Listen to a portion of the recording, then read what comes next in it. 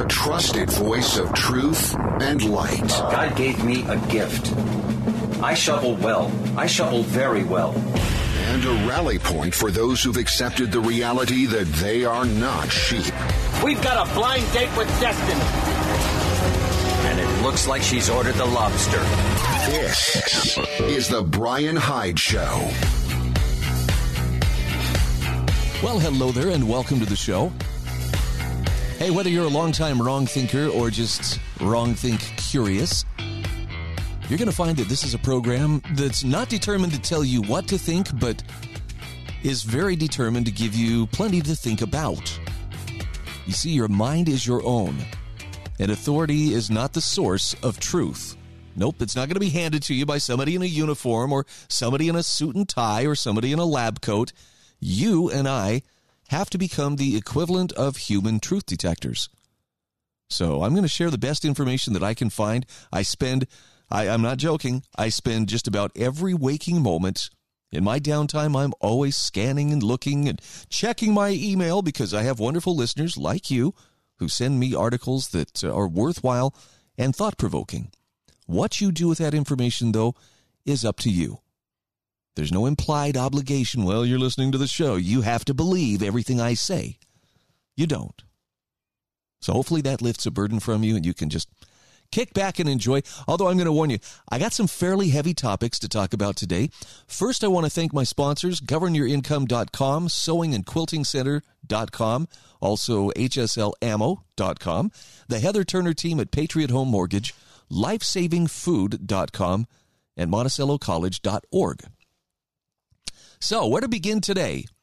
I think, first of all, I want to start out with a little expression of gratitude.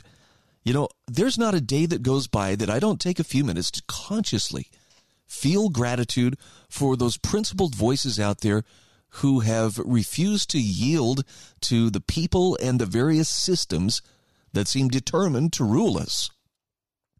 And Ron Paul has been one of those voices for a long, long time. I'm trying to think back to when I first started to read some of his regular columns on LouRockwell.com. And I want to say this goes back to probably, 1999.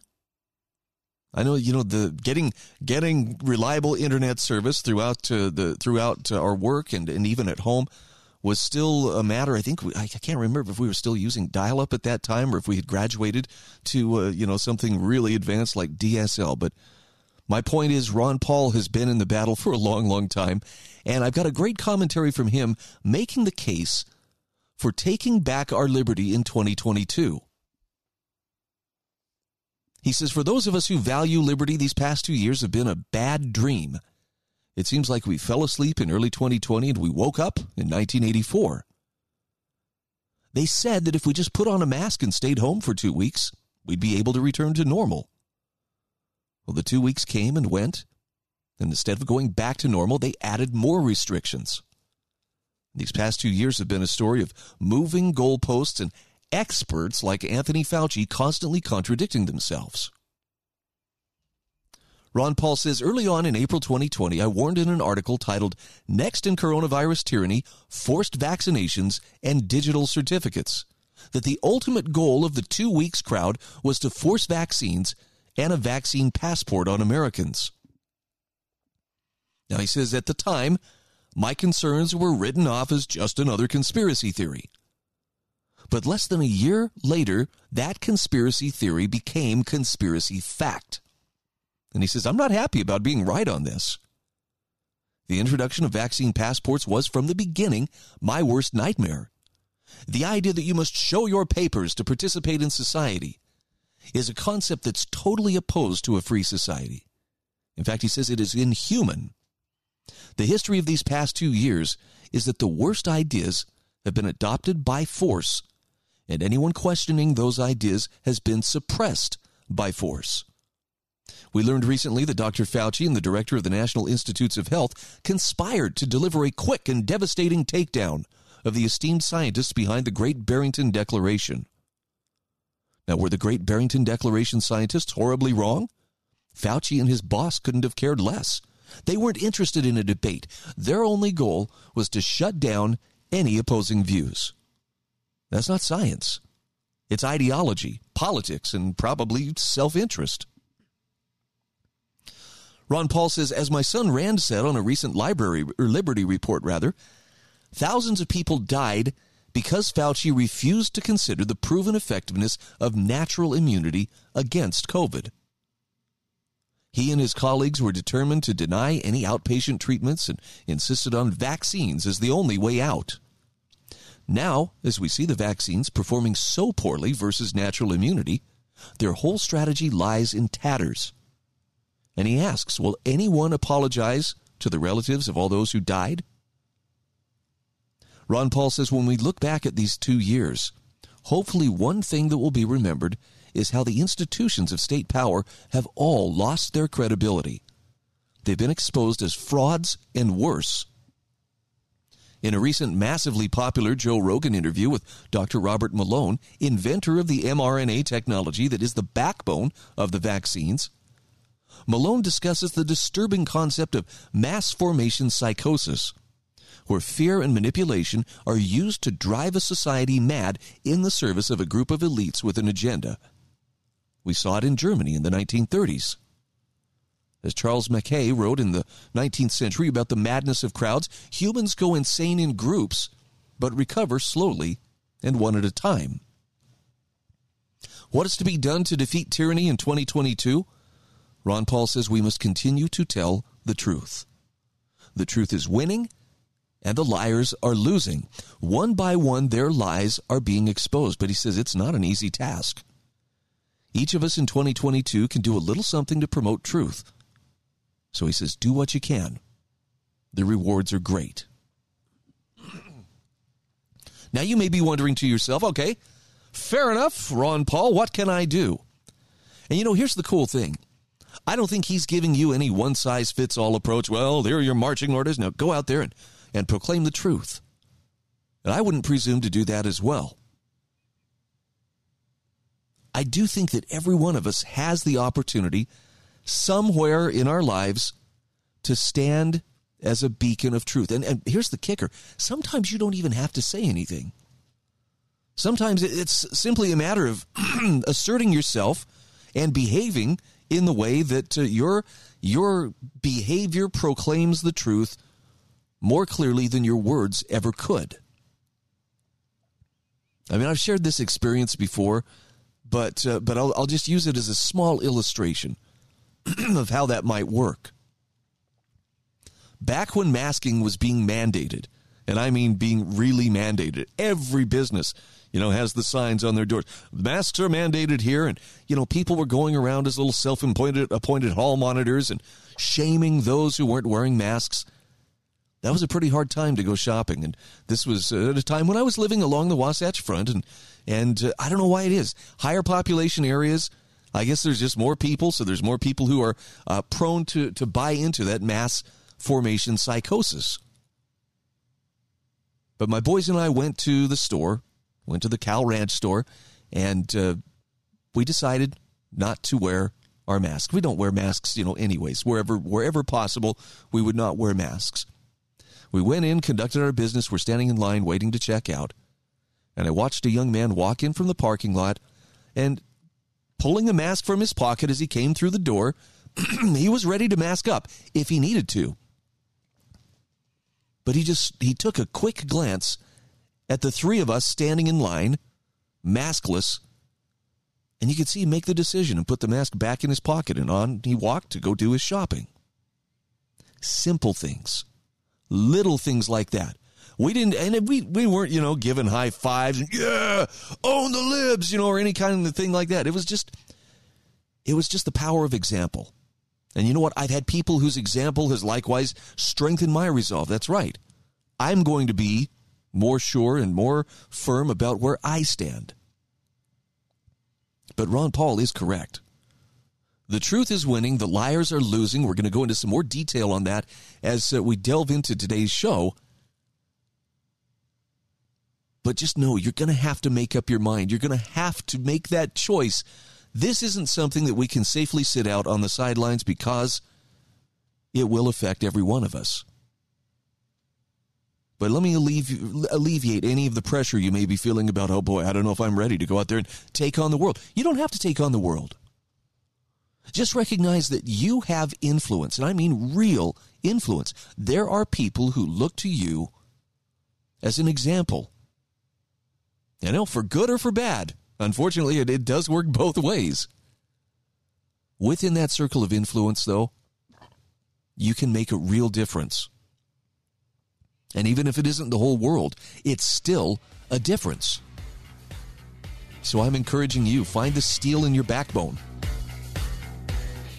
I want you to become a steely-spined butt kicker for goodness. Hopefully that's not a contradiction in terms, but stick around. We'll be back right after these messages.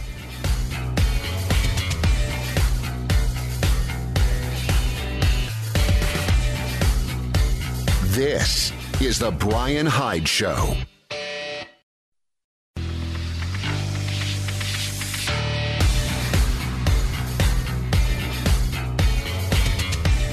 This is the Bryan Hyde Show.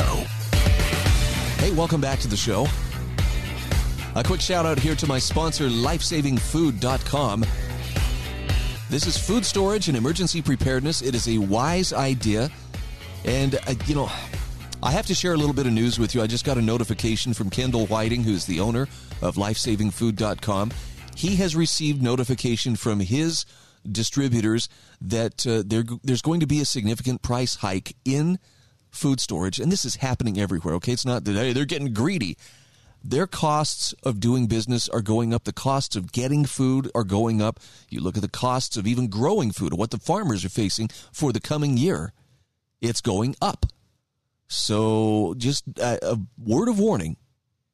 On February 1st, you're going to see a pretty decent increase. I can't remember if it's like 10 or 15%, but yeah, inflation is doing its work. I'm not trying to scare you. I'm just telling you the prices that you can get today are the best prices you're going to get for the foreseeable future. So don't delay for too long. I mean, if it's something that you've been thinking about doing, probably better to act sooner than later. Don't panic. Just, make an informed decision. But understand, inflation and time are not working in our favor on this matter. Go to lifesavingfood.com. There's a link in the show notes at thebrianhydeshow.com. All right. Having said that, I'm going to apologize in advance here because I am beating the drum relentlessly in urging people to listen to Joe Rogan's interview with Dr. Robert Malone. And I'm actually going to be sharing a number of different articles in today's show that should help illustrate why this conversation may be one of the most important interviews that you've heard in ages. I'm looking at an article from The Defender. This is from Children's Health Defense News and Views by Madhava Sethi, MD, who says, something monumentally important happened in the closing days of 2021. Joe Rogan, host of the widely viewed Joe Rogan Experience podcast, interviewed one of the world's most qualified and unbiased individuals about the safety and efficacy of the COVID-19 vaccines now deployed upon nearly 4 billion human beings.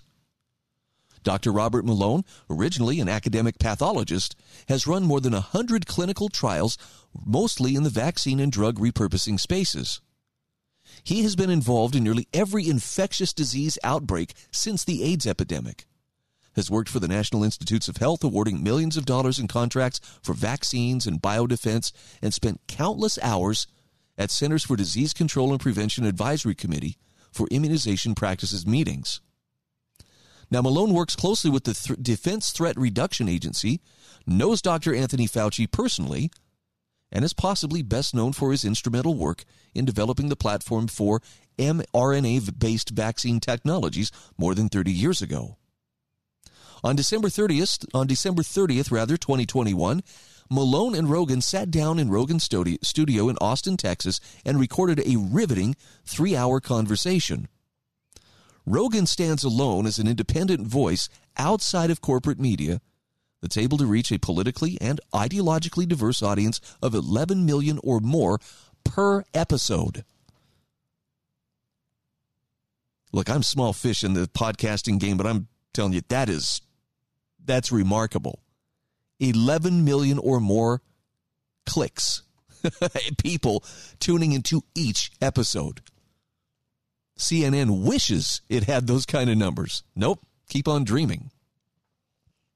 The article goes on to say, similarly, Malone is an outspoken critic of vaccine mandates who represents the opinion of a large and growing number of researchers and clinicians who believe our approach to the pandemic has been poorly conceived and stands in opposition to basic tenets of immunology, epidemiology, and emerging real-world data. It was clear both were prepared for the encounter. Rogan reported he'd been following the doctor's tweets, has been reading everything Malone has been writing, and was clearly versed in the latest and most salient scientific findings. Malone, though honed by countless appearances on various platforms, admitted this interview was special because of its potential impact on public opinion. Now, the conversation opened with Malone summarizing his bona fides and then describing his approach to engaging his audiences. Malone said, "I try really hard to get people the information and help them to think, not tell them what to think." Sounds familiar. Malone said was true to his method throughout, being careful to identify fact from speculation, noting what is observed without assuming intent, while helping Rogan explore the rabbit holes that we inevitably encounter when choosing to look just a bit further beyond what's become socially acceptable. Now, the two spoke of Malone's recent loss of his Twitter account. The doctor was banned from the platform without warning or explanation. He speculated it may have been due to one or both of his final two tweets, one which brought attention to the Canadian COVID Care Alliance's summary of the Pfizer trial, the other to the World Economic Forum's strategy for managing media around COVID. Rogan repeatedly voiced his concern around the silencing of opinions from legitimate experts. Here's how Malone responded, quote, "If it's not okay for me to be a part of the conversation, even though I'm pointing out facts that may be inconvenient, then who can be allowed? Virtually all others that have my background have conflicts of interest." He says, "I'm not getting any money out of this." End quote. Over the next 2.5 hours, the two demonstrated how we can make sense of conflicting messaging and complex data by asking the right questions and being open to the answers if they exist. The vaccinologist, inventor, and staunch advocate for informed consent told his personal story of getting COVID, suffering from long COVID, getting the Moderna vaccination, and suffering adverse events like stage 3 hypertension, heart arrhythmias, restless leg syndrome, and narcolepsy after the second jab. Rogan took advantage of his time with Malone, asking questions media refused to pose to their own identified experts. The result was a full-scale repudiation of our pandemic response from its inception to the vaccine mandates that are in violation of the Nuremberg Code. Malone and Rogan thoroughly probed many angles of our present situation, from T-cell dysfunction to the Trusted News Initiative. And what's cool is here they actually go through and give you some of the key points involved with time codes. So at 24 minutes, 19 seconds, they'll talk about an estimated 500,000 COVID deaths that resulted from the suppression of ivermectin and hydroxychloroquine. 25 minutes, 39 seconds in, former head of the U.S. Food and Drug Administration, Dr. Janet Woodcock, how she intentionally prevented doctors from using hydroxychloroquine outside of the hospital setting. It's one of the few antiviral medications safe in pregnancy and is largely ineffective once a person's been hospitalized.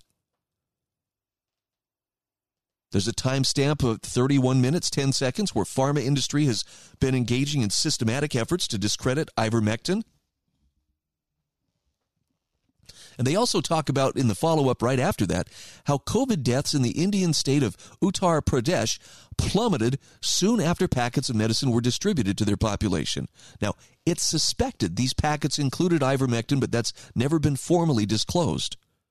This puzzling policy went into effect soon after a meeting between President Biden and Prime Minister Modi. And they go on and on through the whole 2 hours. So here's the conclusion. Dr. Malone concludes, there are two hills that I'm willing to die on. The first is stopping the jabs on children. The other is resisting the erosion of free speech. Now, it's clear the former can only be accomplished if the latter is as well. Through this 3-hour though this 3-hour exchange sheds light on numerous challenges we face as a society, it can only result in real transformation if people are willing and able to listen. 4 days after the content was released, YouTube pulled the video from its platform, but you can still see it on places like BitChute. Look, someone is trying desperately to control what you have access to, what you are allowed to consider, how you are allowed to assess the situation before you. I can't think of a nice way to say this, so I'll just come right out and say it. The censors are never on the right side of history. Never. Just keep that in mind.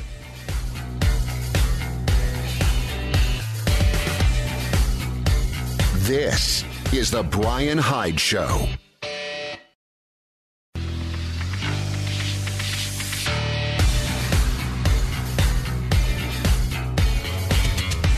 This is the Bryan Hyde Show. Hey, welcome back to the show. My goal is not to bring more anger to the discussion, nor is it to bring more fear, because we got plenty of those things going around. Lots of anger, lots of fear. I am going to ask you to consider some hard things, though. But I hope you understand, I do what I do, not as the expert who knows it all and is sitting here dictating from my ivory tower what you must believe, but I'm doing this as a friend. And it's a friend who is doing their best to give you information that may be useful. Maybe it isn't. I don't know. That's up to you to decide. But I would consider myself less than a friend if I just sat on this and was quiet because I don't want to make waves. I don't want to make anybody upset or anything. I'll grant you, some people are going to go, ooh, Bryan, this is hard. I don't know if I can handle it. Look, I feel the same way. There are a lot of unpleasant truths that I'm facing on a daily basis and going, dang it.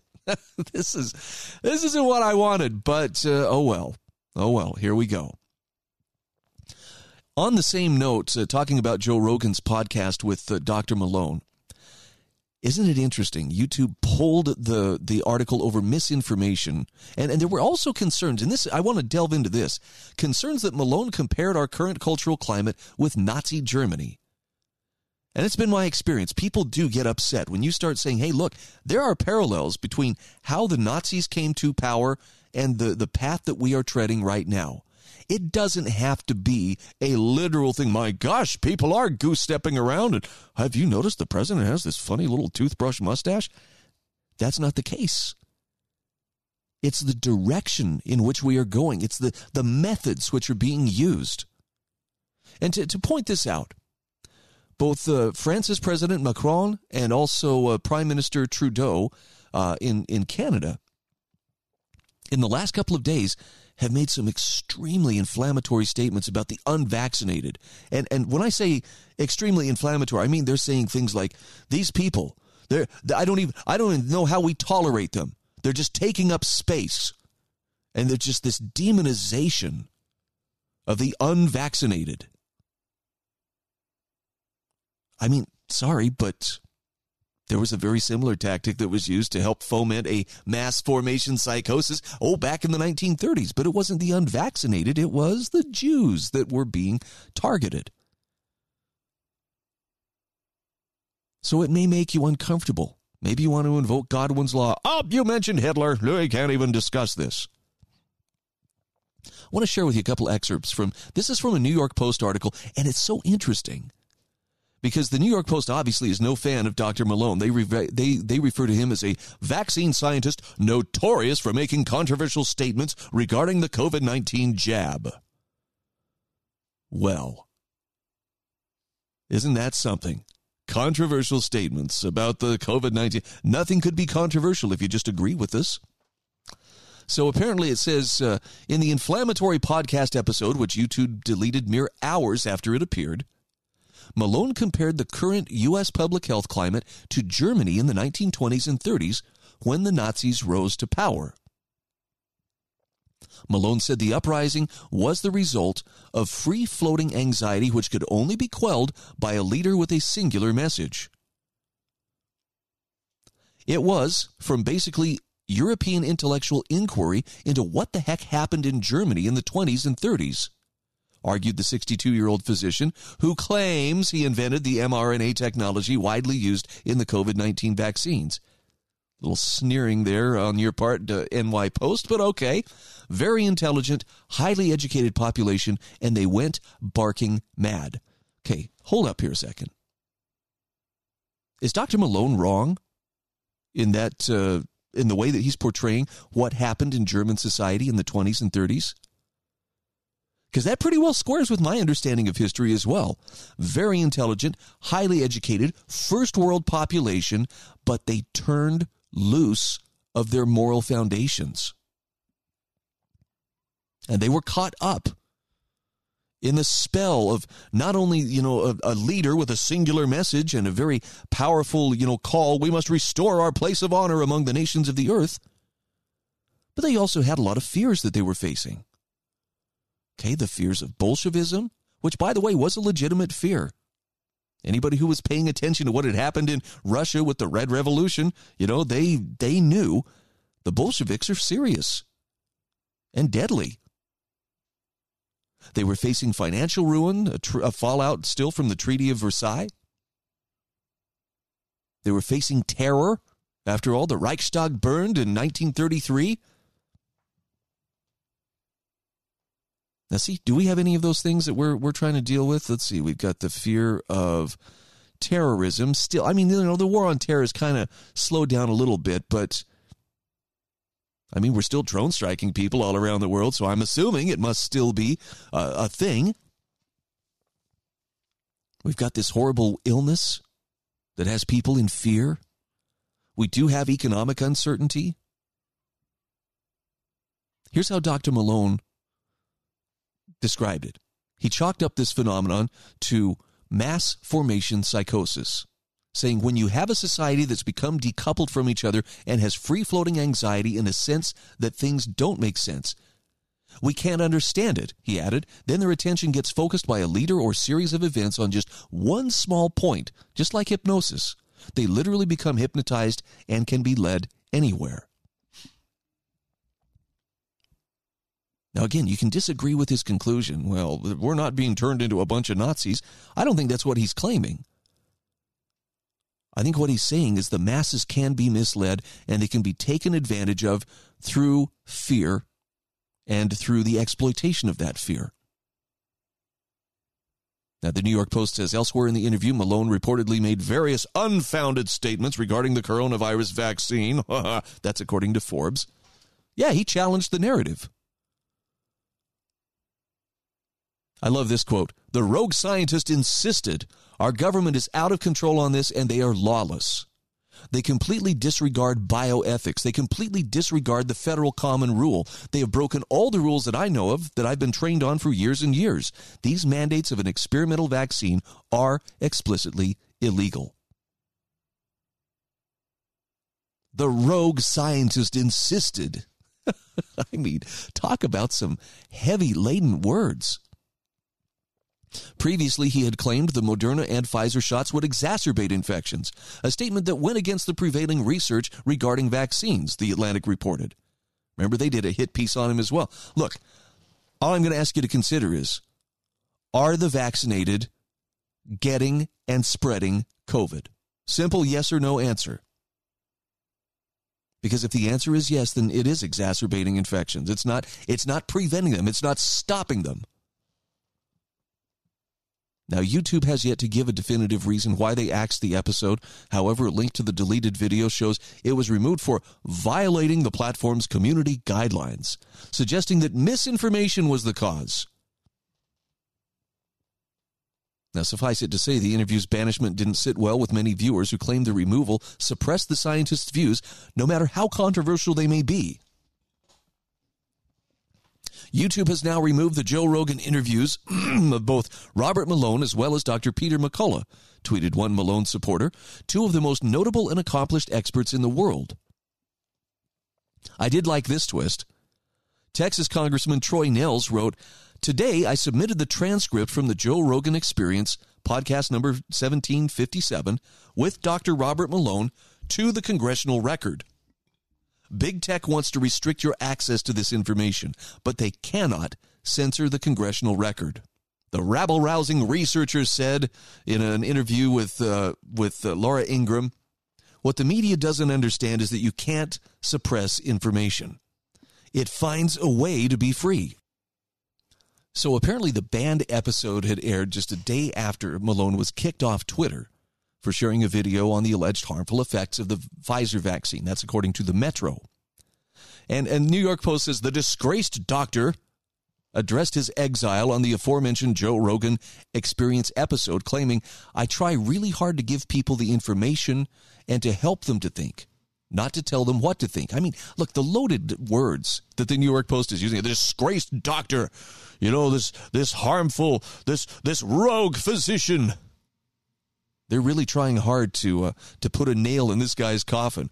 But they cannot escape the logic of what he's asking here, and that is, if it's not okay for me to be a part of this conversation, even though I'm pointing out scientific facts that may be inconvenient, then who can be allowed? And more importantly, I would add to his question, who gets to determine who can be allowed? I mean, I'm sorry, but this is serious stuff. And by the way, it's not the first time that a controversial figure, at least in the words of this article, was forced to face the music after using a Nazi analogy. Back in February, do you remember actress and mixed martial arts pioneer Gina Carano being kicked off Disney's The Mandalorian over a social media post that compared being a Republican to being Jewish in Nazi Germany? The clampdown on free speech is getting a little more intense. I wonder why. Somebody seems very nervous.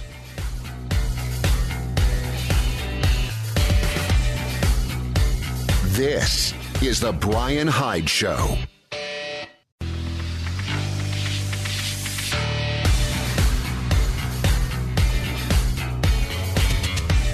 This is the Bryan Hyde Show. Hey, welcome back to the show. By the way, if you'd like to subscribe and receive a copy of my show notes, complete with those all-important hyperlinks, I will send it to you every day that I publish the show notes. Simply send me your email address. You can do that by subscribing at thebryanhydeshow.com. I love to see more and more people subscribing. I understand not everybody has time to sit and listen to me, and that's fine. That's fine. I do have some great articles to share. And hopefully it's something that will add to your understanding of the world around us. And I know that I'm really beating the drum on this. Listen to the Joe Rogan and Dr. Malone interview. But I really want you to decide for yourself. Don't be content to let some censor tell you, oh, no, that's stuff you don't even want to mess with.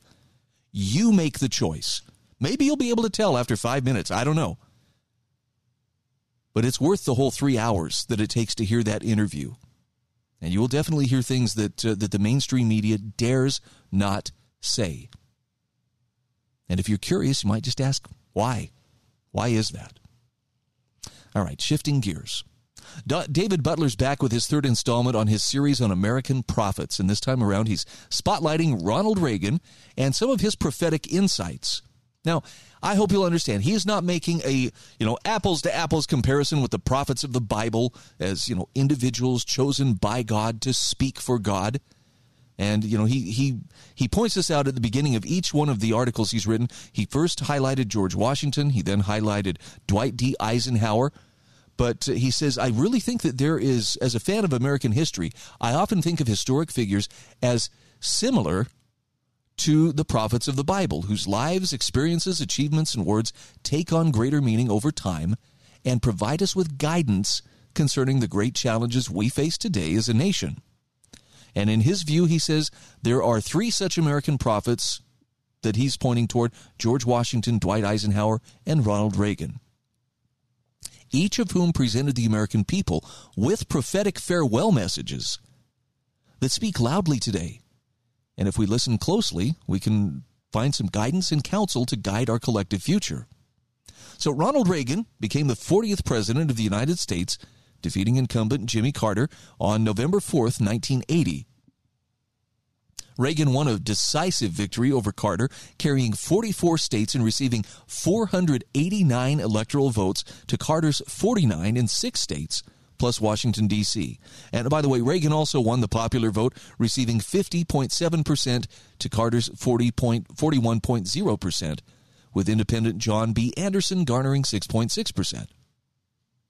Now, David Butler says it's fair to say that the presidencies of Eisenhower and Reagan served as bookends at the beginning and end of the Cold War against the Soviet Union, both determined to avoid global war while seeking to stop the spread of communism. Like Washington, Reagan led the United States out of a period of great uncertainty and often utilized simple but patriotic prose to inspire the American people to achieve greater things for themselves, their families, and their nation. Through determination, optimism, and a commitment to a clear set of principles grounded in faith, including his faith in America's founding and the Constitution, faith in our free market system, and faith in the goodness of the American people, during his 8 years in the White House, Reagan reignited the American economy, reestablished American leadership in the world, and renewed the American public's sense of pride and purpose. Now, I'm just going to add a quick aside here. This is in no way is suggesting that Ronald Reagan was the saints who walk among us, kind of individual. He had his flaws, without a doubt. But I do think back to his presidency, and I think, that's the last time somebody really presidential was in that office. Mistakes or no mistakes, and there were plenty of mistakes. There was a certain respect that he seemed to carry for that office that I did not see in the other occupants who followed him, including George H.W. Bush, including Bill Clinton and George W. Bush and Barack Obama and even Donald Trump. I probably don't even have to go on about the current occupant. In a televised speech from the White House, Reagan delivered his farewell address to the nation, and like Washington and Eisenhower, Reagan sought the opportunity to share his experience and perspective with the American public, noting, "Soon it'll be time for me to go, but before I do, I wanted to share some thoughts, some of which I've been saving for a long time." Here's one of them. He says, "The way I see it, there were two great triumphs, two things that I'm proudest of. One is the economic recovery in which the people of America created and filled 19 million new jobs. The other is the recovery of our morale. America is respected again in the world and looked to for leadership." Now, David Butler says, Reagan reminded the American people of the ever-present naysayers, experts, and talking heads who were confident his plans wouldn't work, that his simple approach was not enough to tackle complex problems. Reagan said, "Well, back in 1980, pundits said our programs would result in catastrophe. Our views on foreign affairs would cause war. Our plans for the economy would cause inflation to soar and bring about economic collapse. I even remember one highly respected economist saying back in 1982 that the engines of economic growth have shut down here, and they're likely to stay that way for years to come." Well, he and the other opinion leaders were wrong. The fact is, what they called radical was really right. What they called dangerous was just desperately needed. End quote. And David Butler says, once again, Reagan expressed confidence in America's founding principles and his faith in the American people, noting that personal, political, and economic freedom is the secret sauce to sustained prosperity for all people. Reagan said, "But as long as we remember our first principles and believe in ourselves, the future will always be ours. We meant to change a nation, and instead, we changed a world. Countries across the globe are turning to free markets and free speech and turning away from the ideologies of the past." Now, Reagan reminded the American people that the success of his administration was the result of his consistent focus on the fundamentals, the guidance, the wisdom, and the truth of the founding of the United States, and the unique notion that the people are sovereign and government's power is derived from the consent of the people, a departure from all governments in the past and many in the present. Here's how Reagan put it. "Ours was the first revolution in the history of mankind that truly reversed the course of government, and with three little words, we the people tell the government what to do. It doesn't tell us. Almost all the world's constitutions are documents in which governments tell the people what their privileges are. Our Constitution is a document in which we the people tell the government what it is allowed to do." That is a significant difference. I wonder how many Americans understand that today. David Butler says, looking ahead, Reagan outlines a challenge to Americans. To maintain our freedom and prosperity as individuals and a nation, we must nurture and cultivate an appreciation for our nation's founding principles in every succeeding generation. Reagan said, but now some things have changed. Younger parents aren't sure that an unambivalent appreciation of America is the right thing to teach modern children. We've got to do a better job of getting across that America is freedom. Freedom of speech, freedom of religion, freedom of enterprise. And freedom is special and rare. It's fragile. It needs protection. And let me offer lesson number 1 about America. All great change in America begins at the dinner table. So tomorrow night in the kitchen, I hope the talking begins. And children, if your parents haven't been teaching you what it means to be an American, let them know and nail them on it. That would be a very American thing to do. One final thought here. You know, this is what these American prophets presented, according to David Butler. He says, the 3 presidents who led America through periods of crisis, uncertainty, and conflict, and whose experience, achievements, and insights offer us wisdom and guidance today, presented insights to address the complicated issues of today. And these are just a few. Promoting unity as Americans, first and foremost, and we're not talking enforced unity, but voluntary unity, to guard against factions, foreign entanglements, and so-called experts in industry, science, academia, and the bureaucracy, and finally, to maintain faith in our nation's founding principles, faith in the American people, and faith in Almighty God. David Butler says it's simple, really. But then again, most profound things are. As we learned from Jesus, the one whom the prophets foretold, love the Lord your God with all your heart, with all your soul, and with all your mind. This is the greatest commandment. And the second is like it. Love your neighbor as yourself. All the law and all the prophets hang on these 2 commandments. I know it makes people uncomfortable. Well, Bryan, you're mixing religion and politics here. I think what I'm mixing is the concept that freedom is not something that can be easily separated from the divine. And the people who, in my eyes, best understand freedom are people who understand its connection to the divine. For the record, I'll go right out and tell you, I think freedom is the greatest gift that God has ever given us. And I don't know that very many people appreciate it, but for those of us who do, let's make sure we don't squander that great gift and maybe show some appreciation to its author. This is the Bryan Hyde Show.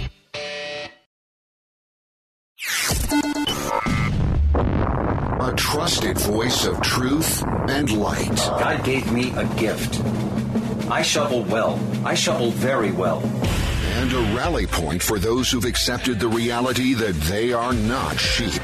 We've got a blind date with destiny. And it looks like she's ordered the lobster.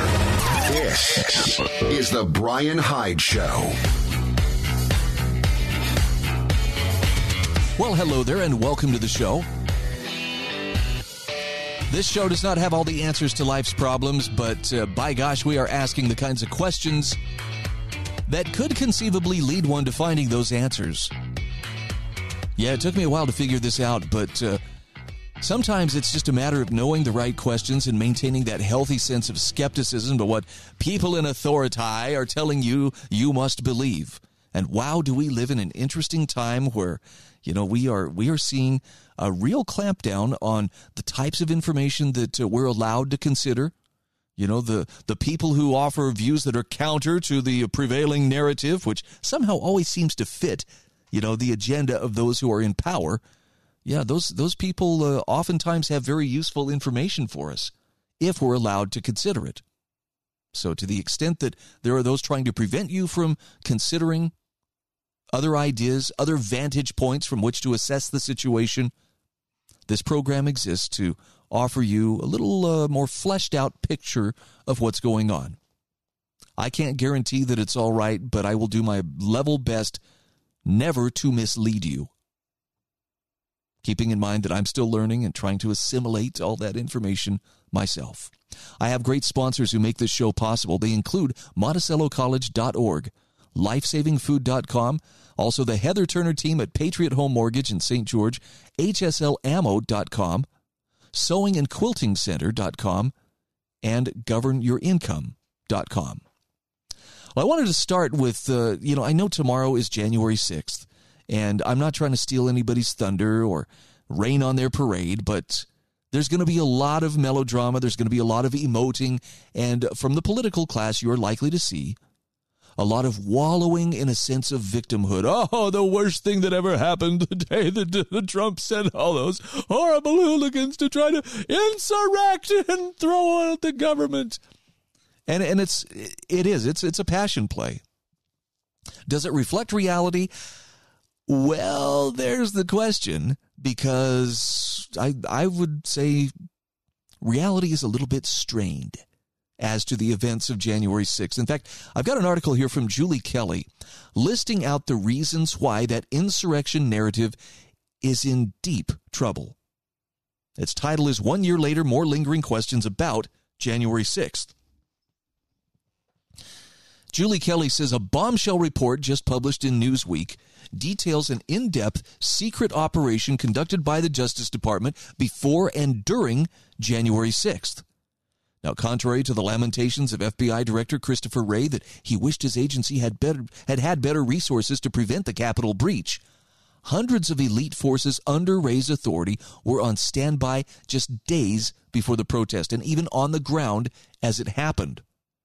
The shadowy commandos stationed at Quantico, home of the FBI Academy, on January 2nd, 2021, included the FBI's hostage rescue team and SWAT teams. On the morning of January 6th, most of these forces staged closer to downtown Washington, particularly after intelligence was received indicating a possible threat to FBI headquarters building or the FBI's Washington field office. Newsweek investigative reporter William M. Arkin wrote, FBI tactical teams arrived on Capitol Hill early in the day to assist in the collection of evidence at sites, including the Republican and Democratic Party national headquarters, where explosive devices were found. FBI SWAT teams and snipers were deployed to secure nearby congressional office buildings. Other FBI agents provided selective security around the U.S. Capitol and protection to congressional members and staff. An FBI tactical team, according to the report, entered the building immediately after the protesters did, which was shortly after 2 p.m. Now, to the casual reader, news that the nation's top law enforcement agency prepared ahead of time to combat possible violence on January 6th is reassuring. But to anyone who's closely followed the hyper-partisan activity of the FBI over the past several years, the article reads more like a confession, confirming deep suspicions that the FBI played an instrumental role in prompting the events of that day, rather than act as a legitimate police force helping to keep lawmakers and American citizens safe. And those suspicions aren't without merit. In September, the New York Times confirmed that at least 2 FBI informants had infiltrated the Proud Boys, an alleged militia group that breached the Capitol that day. Defense attorneys disclosed in court documents that FBI agents were in the crowd. This is something the government seems very reluctant to comment on, though. The Justice Department's scandal-ridden prosecution of several men charged with conspiring to kidnap Michigan Governor Gretchen Whitmer in 2020 continues to reveal disturbing details of how the FBI concocted the plot and managed every aspect until the end. More than a dozen informants and undercover agents executed the scheme, 1 FBI asset per defendant. Prosecutors continue to tie the kidnapping plot and January 6th together, a legal strategy that could backfire big time for federal prosecutors. More importantly, though, several agitators on January 6th, including Ray Epps and Stuart Rhodes, who is person 1 in the multi-defendant conspiracy case against the Oath Keepers, still have not been charged. Neither have dozens of protesters photographed wearing neon orange hats and electrical tape that day. So, as the nation approaches the 1-year anniversary of what the Democrats and the Biden administration insist was an attack as grave as 9/11, the top unanswered question is, what did the FBI do, and when did it do it? At least one Republican congressman has already confronted Attorney General Merrick Garland about the FBI's involvement on January 6th. playing a recording of Epps on the night of January 5th and 2 other occasions on January 6th where Epps was imploring people to go into the Capitol. U.S. Representative Thomas Massie asked Garland what he knew about his department's participation in the Capitol protest. Can you tell us, without talking about particular videos, how many agents or assets of the government were present on January 6th? Whether they agitated to go into the Capitol, and if any of them did? And of course, A.G. Garland, citing privacy concerns about an ongoing investigation, refused to answer. That's putting it mildly. The man nearly wet his pants trying to... Yeah, he couldn't even come up with the words. It scared him to be asked that under oath. That much was clear. Back to the article. Republicans have a duty to insist on getting the answers. The FBI is a corrupt body that's lost the trust of many Americans, including Republicans who've historically supported the Bureau. If the FBI infiltrated political groups months ahead of the protest, orchestrated travel plans, and instigated criminal behavior, as the FBI apparently did in the Whitmer plot, well, the American people deserve to know. And Julie Kelly is boldly saying that there are more questions demanding answers, including, why does the government continue to conceal 14,000 hours of surveillance video taken inside and outside the Capitol building on January 6th? If the attack was indeed an act of domestic terror, as Wray concluded, well, the public should see every minute of the footage. And frankly, if it was, I'm of the opinion we would be seeing that footage nonstop. It would be played as much as the footage of the planes flying into the Twin Towers, because those in power would want to cement it in our minds. Look how horrible this was. But instead, the Justice Department continues to petition the court to keep every clip under a protective order with limited access even to the defendants and their attorneys. Why would they do that? I'm only guessing. It must not help their case. The question that needs to be asked also is, who planted the alleged pipe bombs outside the headquarters of the Republican National Committee and the Democratic National Committee on the evening of January 5th? That scare prompted the first set of evacuations right as Trump finished his speech at the Ellipse the next day. Considering the excessive powers the FBI has used to hunt down Capitol trespassers, including geofence warrants to collect cell phone data of everyone in the city that day, it's inexplicable that the perpetrator hasn't been caught and charged unless, of course, the perpetrator was a Fed. Who gave orders to the D.C. and Capitol Police to assault protesters with explosive devices like flashbangs, pepper balls, rubber bullets, and chemical spray? The unwarranted attacks led to most of the confrontations between police and protesters, resulting in more than 100 charges of assaulting police officers against Capitol protesters.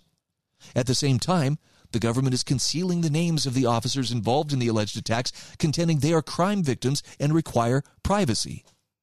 You know, like the crime victims, the officers who beat, punched, stomped, and maced women inside the lower West Terrace tunnel that afternoon. One of those women, Victoria White, faces numerous criminal charges, but her brutal attackers have never been identified or charged. In any other case of police brutality, the names of the officers would be released almost immediately, but the rules are different for January 6th. We haven't even touched on the Capitol cop Michael Byrd, who shot and killed Ashley Babbitt and who remains on the force to this day. We'll be back to this in just a few moments.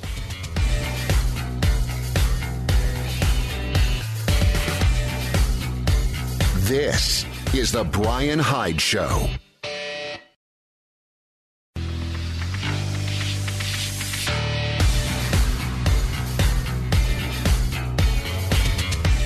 This is the Bryan Hyde Show. Hey, welcome back to the show. I'm sharing with you an article from Julie Kelly listing out some of the reasons why the insurrection narrative of January 6th is deeply in question. And it's something I'm just going to ask you to keep in mind, because there's going to be a lot of drama tomorrow as the anniversary rolls around, and you're going to see, if you watch mainstream news and if you pay attention to the political class, you're going to see a lot of people, strutting around in front of the cameras, trying to position themselves for optimum exposure so that they can get up there and emote about how victimized they feel, that people questioned, the integrity of an election, and people were insurrecting against the government. I'm sorry. It seems like so much contrived drama, especially when you consider some of the questions that remain. Just a few of them. Who were the officers who let hundreds of people into the building that afternoon? I've seen the video. There came a point where those officers just stepped aside, pulled the velvet ropes aside, and waved people through, and allowed people to walk in there and look around. Now, this is not the same people who, broke in and who forced entry into the building. But I still think one of the biggest questions hanging over January 6th is, who were those people who were so well organized, so well practiced, who moved as a team, who moved with perfect economy of motion? There was not a wasted movement in what they did. And we're supposed to believe that, yes, this is the rabble that was out there, just going nuts, chimping out over an election that they felt didn't go their way. Now, it's pretty fishy. Why did House Speaker Nancy Pelosi and D.C. Mayor Muriel Bowser reject offers for thousands of National Guard soldiers to assist with security on January 6th? And finally, where's the full autopsy report on Roseanne Boyland, one of two women who died on January 6th? Now, the D.C. coroner claims she died of an accidental drug overdose, but video and eyewitness accounts support a more sinister culprit that police contributed to, if not caused her death at the age of 34. Capitol Police officers Aquilino Gonell and Harry Dunn testified that they handled her body before she was officially pronounced dead that evening around 6 p.m. So what exactly did they do? Julie Kelly says, unfortunately, with few exceptions, Republicans in Washington have shown no appetite for exposing the truth about January 6th. Republican senators have remained completely silent, except to go along with the armed insurrection narrative, and just a handful of Republican House members have called out the Justice Department's abusive investigation and political prison. So Democrats have the upper hand for now. If Republicans take over Congress next year, in other words, if the 2022 midterms go in favor of the Republicans, they must demand a full investigation under a new January 6th Select Committee. If the Capitol protest was, as it increasingly appears, an inside job, the American people are entitled to know the truth. I don't know. Maybe that comes off as just, so much conspiracy theory. And it's possible. I wasn't there. I haven't handled the evidence. But looking at the way that these events are being used and looking at the language and the actions that followed, it seems very clear to me that whoever was behind it, the political powers and the political class, are using this as an excuse to weaponize all of government against anyone who questions what they are doing. I mean, you got to admit, it's a brilliant way to tar and feather your political opponents and to put targets on every single one of them. And when you start invoking things like, well, this is domestic terror and this is a war on extremism and we need to turn the same forces that we've been using to drone strike people all over the world on our own people, particularly those who are not going to go along with our plans to shackle them and collar them. Yeah, it seems to me like they're very frightened about losing power and losing control and doing everything they can to demonize and to marginalize and hopefully disenfranchise the people who would be likely to stand up to them. What a crazy time we live in. And thank you, Julie Kelly, for taking the time to write this. Now, I want to shift gears here for just a second and just talk briefly about a New Year's resolution. This is from Robert E. Wright, writing for the American Institute for Economic Research. And I think he has some valid points worth considering here. He says, let lovers of liberty resolve this new year to turn against collectivist groupthink and return to the basic principles of economics and common sense that made America's first 245.5 years relatively happy and prosperous.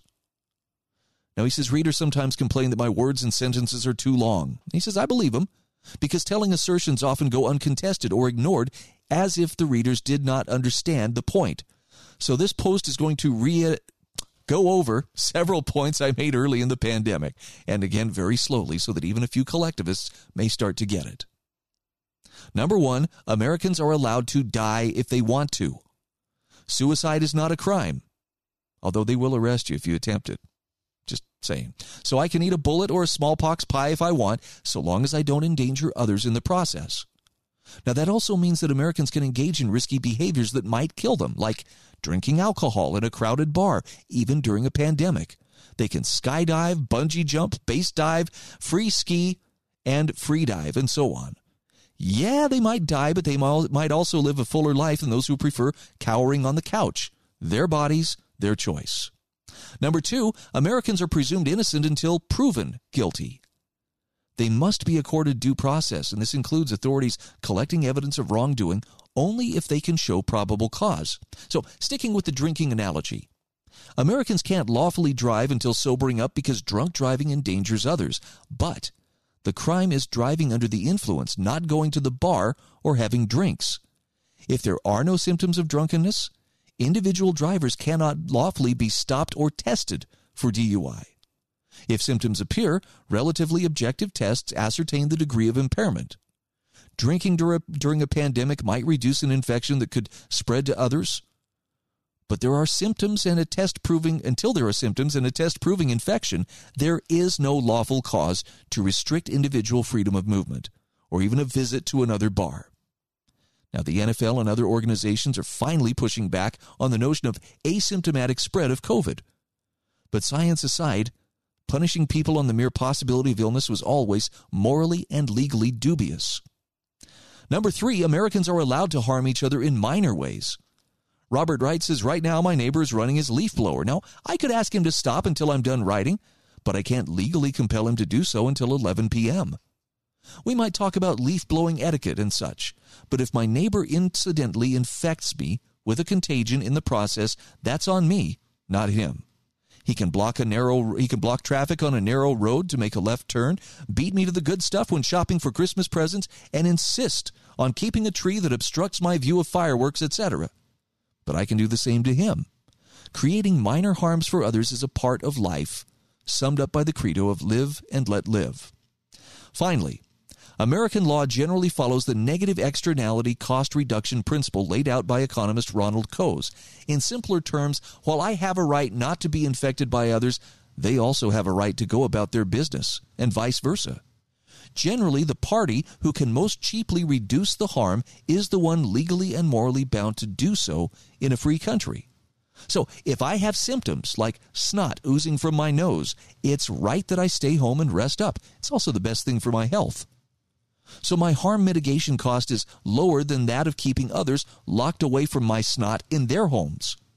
If I have no symptoms, by contrast, others have the lowest cost of mitigation.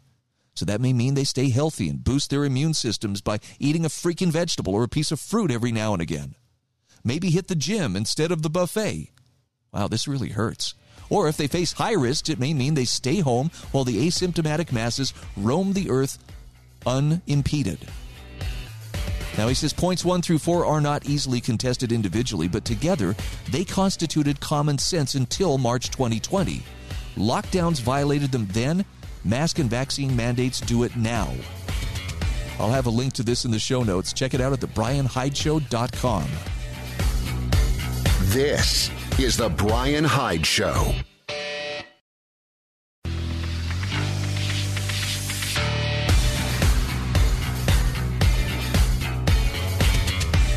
This is The Bryan Hyde Show.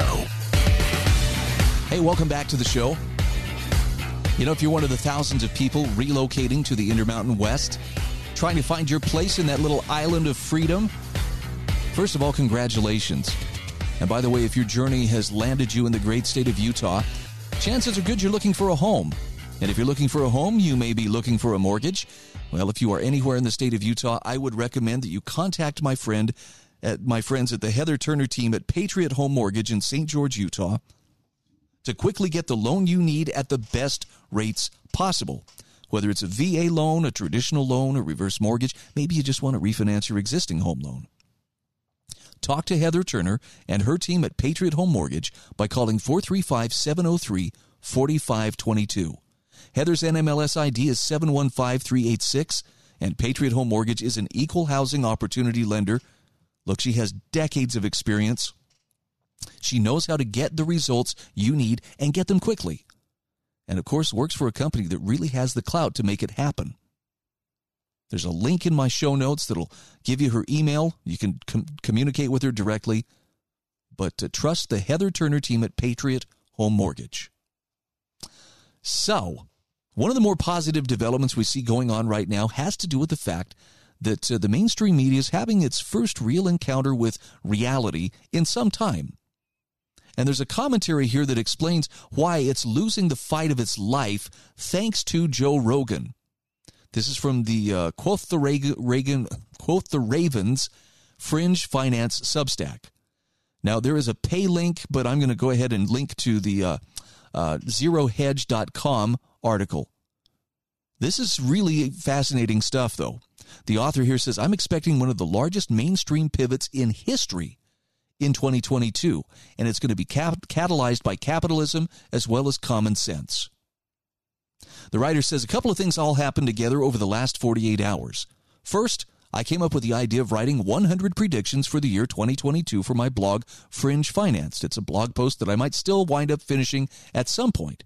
And second, I listened to the Joe Rogan Experience podcast interview of mRNA inventor Dr. Robert Malone, MD, hours after the doctor was banned from Twitter for having opinions on COVID that stood at odds with the mainstream narrative. The opinions that Malone echoed during his Rogan appearance included, but were not limited to, calling the government out of control and lawless in their COVID response, stating mandates of experimental vaccines are explicitly illegal, noting that India had success in treating COVID early with drugs like ivermectin, saying 500,000 excess deaths have occurred due to government actions, arguing that those with natural immunity have higher risk of vaccine adverse events, and alleging that people are living through a mass formation psychosis. Now, the author here says, look, I'm not going to rehash all the doctor's points about COVID, but instead I will say I believe he made an extraordinary amount of thoughtful points that the mainstream media and big tech are too scared and or too stupid to touch on themselves. Among the 100 predictions I was going to make in my blog post was going to be calling for a drastic shift in the mainstream media in the coming year. So instead of 100 predictions, I decided instead to write this piece. Here's how it came to be. When the last hour of the podcast was coming to its conclusion, as I was finishing an 8-mile run, a thought dawned on me. This interview with Malone is now officially out there, and no matter how much anyone tries to censor it, it can't be taken back. As we all know nowadays, when you make it on the Joe Rogan experience, you have officially made it. So, putting aside the obvious irony of Twitter attempting to ban somebody and the person in question going viral as a result, I also thought about how, despite the fact that Malone's opinions have put him at odds with the mainstream media, who would never dare to have him on, Joe Rogan launched him past the usual media suspects and into the real mainstream. And the author says, I then thought to myself that in 2022, mainstream media as we know it, CNN, MSNBC, ABC, CBS, etc., is going to be forced to change its narrative on COVID. It'll never happen, you're thinking to yourself, right? Well, he says, let me explain.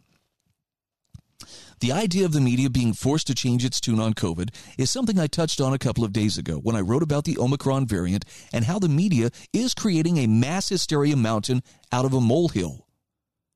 But after listening to Dr. Malone's well-reasoned arguments, delivered for 3 straight hours concisely and calmly, it became clear to me that the entire mainstream media machine could wind up falling at the hands of content creators like Joe Rogan.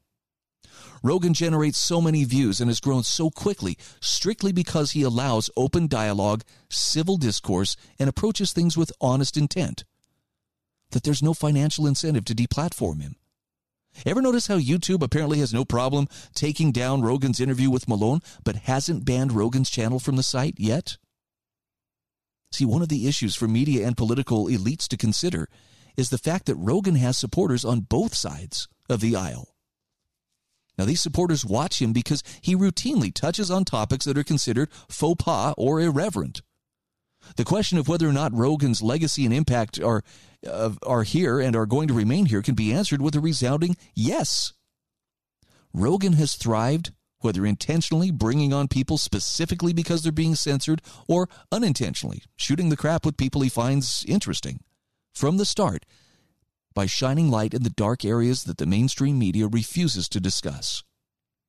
In the same way that Bitcoin unintentionally became a global phenomenon as a result of the negative consequences of central banking, Joe Rogan has become a global phenomenon at the hands of the negative consequences of how the mainstream media and big tech does business. In fact, the author says it reminds me of the scene in the 1989 version of Batman where Batman tells the Joker, "I'm going to kill you," to which the Joker retorts, "You idiot, you made me. Remember, you dropped me into that vat of chemicals. That wasn't easy to get over, and don't think that I didn't try." And so, now as it stands, knobheads like Bryan Stelter and his buffoons at CNN who spent 2021 attacking Rogan now have little choice but to fall in line behind him. You see, one of the great things about being a leader in an industry, in this case media, is that you set the pace. You dictate the tone. You become the bar of expectation for integrity, honesty, open-mindedness, truthful dialogue, and creating discussion that benefits the greater good, not just those who you serve. Joe Rogan has raised the bar, whether people on the right or the left in the media or in politics care or not. Not only has Rogan taken the lead by several lengths, like Smarty Jones breaking loose at the final turn of Preakness, he also inspired and created a whole new crop of content creators that are following his model. In other words, it isn't just Joe Rogan that the mainstream media is up against. It's the hundreds, if not thousands, of content creators that are either looking to build media empires themselves or are simply just inspired by open dialogue like myself. In the words of Grace Wedelberg, he's very popular, Ed. The sportos, the motorheads, the geeks, sluts, bloods, wastoids, dweebies, dickheads, they all adore him. They think he's a righteous dude. That's from, I think it's from Ferris Bueller. Nonetheless, the author says, I think the result of seismic shift is going to be several-fold. But the most important revelation I've come to is that the mainstream media is losing the fight of its life over the COVID narrative. If there's one thing we can agree on, it's that COVID is a tie that binds all 7 billion people on planet Earth right now. Everyone knows about it. Everybody's concerned about it, and everybody, to some degree, wants to stay informed about it. In fact, health officials in the media have made it this way. What they may not have known they were inadvertently doing, however, was opening up communication veins for people with integrity and honesty like Joe Rogan to dose them with a look at reason and honest inquiry. And this in turn has created a benchmark for the world to compare the mainstream media to, revealing them to be the hysterical, sensational maniacs that they've become. Now, the media already has taken a couple of serious L's during the Trump administration. When it came to Donald Trump, they manufactured most of the Russiagate story. They pushed the now debunked Steele dossier. They covered up the Hunter Biden laptop story leading up to the election and routinely mangled Trump's words to make it look as though he was an open supporter of white supremacy, despite him actually saying just the opposite. Now, the media always got away with it and always had an audience because half the country hated Donald Trump to begin with. But now, on a global scale, everyone is interested in developments pertaining to COVID, and whether we know it or not, no matter how different our opinions are on COVID, we're all still unified by the same desires. We all want health. We all want security. We want to love our families. We want to be productive members of our community. And we want to live a life with purpose and meaning. So COVID has unified us more than we know. These tenets usurp our political biases, whether we know it or not. They also become vessels for earnest discussion about finding objective truths about COVID that will collectively benefit mankind. And if you think the numbskulls in the mainstream media had the four-dimensional chess skills necessary to see this coming, well, you've never watched Don Lemon's analysis of, well, anything. There is much more to this article. It is worth your time. It is linked in the show notes. We'll come back to it in just a few moments.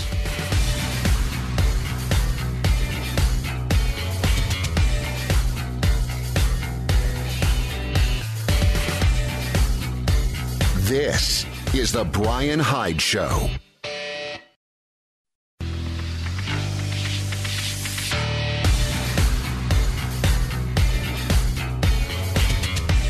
This is the Bryan Hyde Show. And we are back again, sharing this wonderful article from Quoth the Raven. There's some great Substacks out there. I'm really happy to find that there are people out there producing this kind of content, and I am happy to see a story that says, look, the mainstream media is losing the fight of its life, all thanks to Joe Rogan. And this doesn't mean that, yes, now I'm a Joe Rogan fanboy and, I'm going to be wearing all the things he wears and, doing all the things he does. I'm just grateful that there are voices out there like his that have opened the way for lots of others like me to speak the truth and to go around those mainstream media gatekeepers. And there are people with varying degrees of effectiveness out there speaking truth on a very effective basis and on a daily basis. So I guess don't try to pretend that change isn't being affected already. The article says, have you seen the recent reports about CNN essentially changing its entire programming lineup, likely due to a major ratings collapse? As reported by Zero Hedge back in November, citing former Mediaite and IJR managing editor and former breaking news editor at the DC Examiner, John Nicosia, CNN is going to revert to a 100% news channel, and a good number of CNN's talent/staff will be fired as part of a major shakeup. And the author asks, have you seen the rise of sites like Substack, which you are reading this article on right now because of the censorship that the mainstream media's narrative has forced onto the public? Have you seen the customers and the subscribers willing to pay for content? Because even if you're not always right, they know you have a vested interest in finding the truth and trying to speak about it honestly. The author here says, I have. When I started this blog in August 2021, I didn't expect anyone would sign up. Much like my podcast, my only goal was to speak openly and honestly about the issues I thought were important and were not being covered extensively enough. Well, 4 years after starting my podcast, I have over 5 million listens. 6 months after the launch of my blog, I have about 10,000 people on my email list. More than I thought I'd have in 10 years of writing. And the author says, is it because I'm some great thought leader? Hell no. It's because people are desperate for truth and honesty. And it's a perfect example of how powerful the new wave of media is that's on its way. Now, again, the author says, I don't want to harp on the details of Robert Malone's interview. I encourage you to watch it. There's a link for it. But what I do want to say is that I'm predicting for 2022 that the media is going to make one of the biggest pivots on any topic it has ever made, on COVID. Shouldn't be a problem, you'll think to yourself. After all, the media follows the truth, so what's so tough about making a pivot on a story? Well, let's get real. We all know that the media, both sides of the aisle, hates to correct itself, hates to pivot, and hates to do anything but double down on narratives that it's being fed, regardless of whether or not they are objectively true.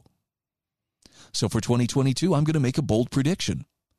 The media, and maybe even politicians, are going to start to realize that the narratives they have been pushing with regard to COVID, lockdowns, vaccinations, and our economy are no longer being accepted at face value by their viewers. And the same capitalistic engine keeping Joe Rogan on the air is going to force the change in legacy media. Now, while they may not correct themselves totally or do a full 180-degree turn, they will fall in line behind those breaking new ground in the space, and that would be content creators like Rogan. And they will start to commit more to reason and less to political narratives. The author says, I feel confident in making this prediction because I'm confident that the survival of many empires, media empires, depends on it. Now, interestingly enough, the author says, I know a lot of my readers are going to tell me this is nonsense. I'll be eating crow in a year. Well, that's fine. I won't be surprised if a major change doesn't happen either, but I felt strongly enough about it that I wanted to put it down and timestamp it today. If not for any other reason than to start the year with an optimistic outlook that a positive change could be on its way. So that's pretty bold. But I don't disagree. I think that you may see the media dragged into this, even though they've been loath to admit how wrong they were before.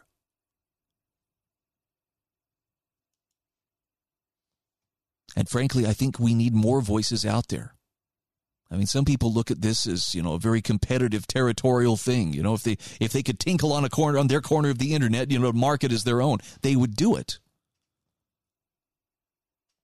Oh, I think there's abundant opportunity out there. I think there's abundant audience out there. And if you feel like you have a message that you are called to deliver, well, I'd like to extend my encouragement to you and say, look, do it. You may think it's insignificant. Oh, but I don't even have 10 listeners. I don't even have 10 followers, much less thousands or millions. It doesn't matter. Too often, I think we let ourselves get caught into this mindset of, well, if it isn't happening big, if I'm not on the Joe Rogan Experience, then none of this matters. No. Believe it or not, the things that have impact most often don't come from the top down. Every so often, you'll get something big. This interview with Dr. Malone on the Joe Rogan Experience, it's big. This is a big tipping point, and more than anything, I agree with the premise of this story that it shows that the narrative is no longer under the control of the narrative managers. Something that directly challenges that narrative and I'm sure infuriates those whose power and livelihoods depend on it. It's out of their control. It went right over them, and the crowd is currently looking at it, examining it, picking it apart, and there ain't a dang thing they can do about it. That's good. But the most meaningful changes that you are likely to see in the world around you are going to come in small ways. And they're going to come as a result of people like you and me answering that sense of calling to stand up and to be counted. And it's not always going to look the same, okay? You don't have to have a radio show. You don't have to have a podcast. You don't even have to have a Substack account. But I promise you, if there's a message that you feel like I really should be sharing this message, there's a way for you to do it. And no matter who you're delivering that message to, it's not so much, the size of the crowd that you're speaking to. It's the quality of the message that you're delivering. Are you trying to give the best you can? Are you trying to speak the truth as honestly and sincerely as you can?